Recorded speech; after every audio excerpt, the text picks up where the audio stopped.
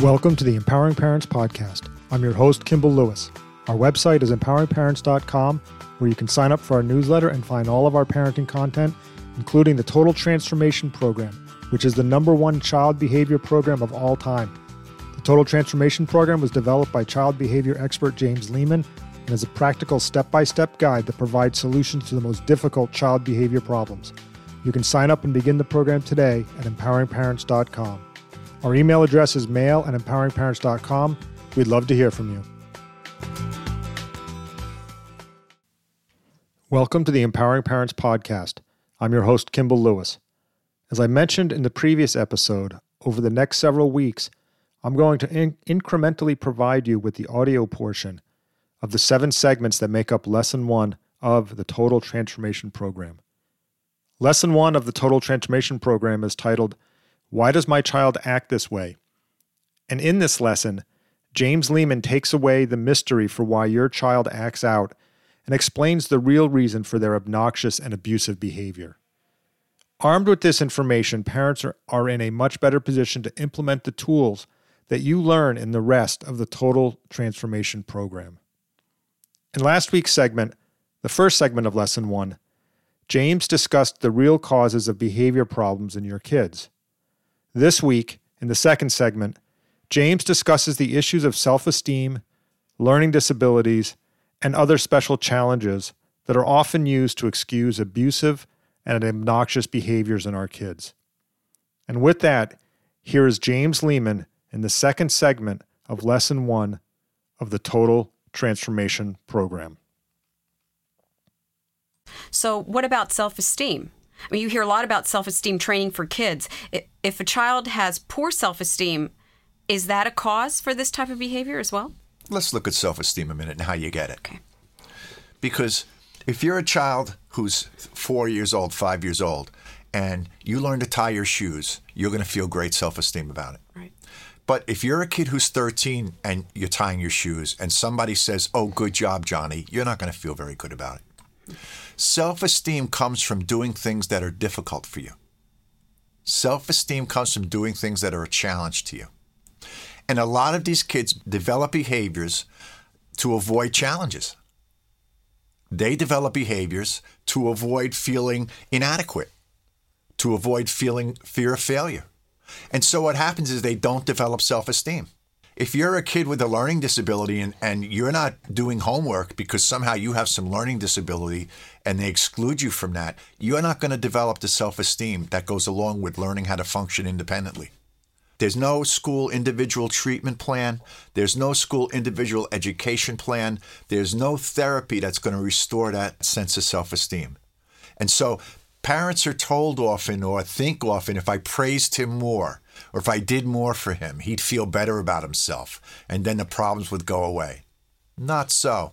In fact, a lot of the kids that I've worked with have great self-esteem around their ability to manipulate their parents. They feel great about that. They have great self-esteem about their ability to manipulate school teachers or to bully other kids or to control situations. Their self-esteem is great in those areas. So it's not about self-esteem. It's about not learning how to do the things that you need to do and so then not feeling competent. You know, James, let's talk about kids with challenges for a minute. Learning disabilities, attention deficit disorder, hyperactivity.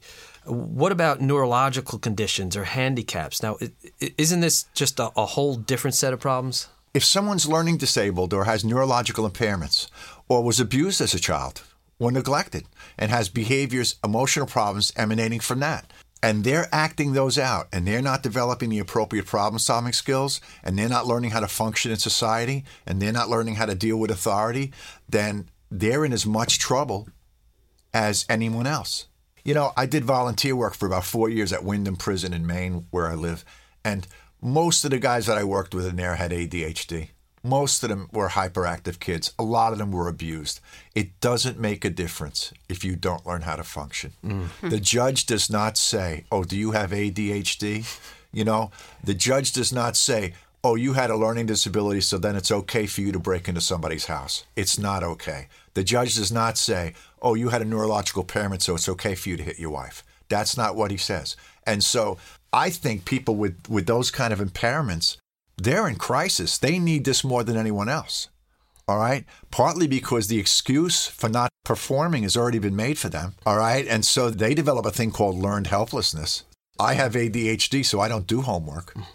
You know, I had a kid one night call another kid. This was a 6th grader. Call another kid and make threatening statements.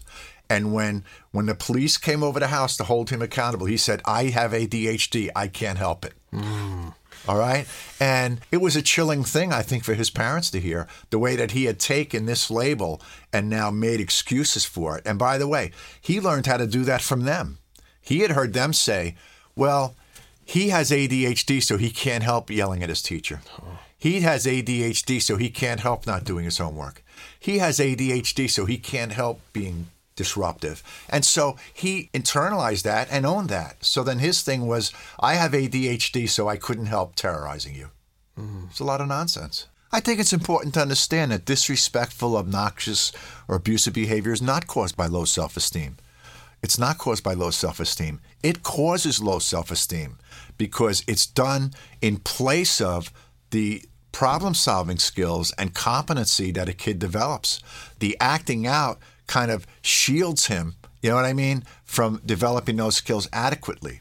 It's also not a sign of mental illness. I work with a lot of parents who become so concerned. Is my son bipolar? Is my son hyperactive? Is he ADHD? As if he's bipolar, then eureka. You know what I mean? Like, okay, oh, good, he's bipolar. We figured that out. Bipolar means nothing. It's a label for insurance companies. All right? So it's a medical diagnosis that describes certain kind of behaviors. But what they don't teach parents is that kids with bipolar disorder still have to learn to follow the rules. Kids with bipolar disorder still have to learn to obey school authority or they're not going to make it in college. Kids with bipolar disorder still have to learn how to handle a job. That just because you have bipolar disorder, the only place you get a free ride is when you're a kid. After that, when you turn 18 and when the school doors close on you, if you have bipolar disorder and you haven't learned how to compensate for things, you're going to live a life of poverty or crime. So disabilities are not an excuse for bad behavior. Not only that, I think it's important that parents not see antisocial behavior as mental illness. There's a move in our country to see stealing and lying on the part of kids and assault as a mental illness. So this isn't really criminal behavior. This isn't really antisocial behavior. Let's call it that. This is a mental illness. Well, you know, mental illness or antisocial behavior, it's the symptoms. It's what we see that's going to get that kid in trouble. You can steal something because you're bipolar, or you can steal something because you're greedy. It doesn't matter. The law does not change. You stole something, all right? And if you don't learn how not to steal, you're going to have real problems in life. You can hit your sister because you have ADHD, or you can hit your sister because she wouldn't give you the video game. Doesn't matter. If you keep hitting your sister, if you learn how to hit people in order to solve problems, you're going to have some real problems in life. And so I think that to say that these behaviors are caused by mental illness is not really to look at them in a way that helps you to determine what you have to do about them. Disrespectful, obnoxious, or abusive behavior is not a sign of mental illness. It's a sign of poor problem solving and an inability to control themselves. You know, James, along the same line, kids are very perceptive too. Do they pick up on parents who think it's their fault? Is it easy for a child to fall into the mindset that, yeah, I'm having a problem, my parents are doing a terrible job? Kids train their parents that it's their fault. They train them. It's not that they pick up on it. We create traps that catch us 3 years later as parents. All right? We'll try to do something. We're just doing the best we can. We think we're being helpful. And we create this trap that catches us 2 years later. All right? So one of the traps that we create is the why trap. We start asking kids why they did things. All right? And then the kids make excuses. When you say to somebody, why did you do this? You're asking them, who do you blame for this? What is your excuse for this? And so then the kid will come up and give excuses or blame somebody, and we accept that.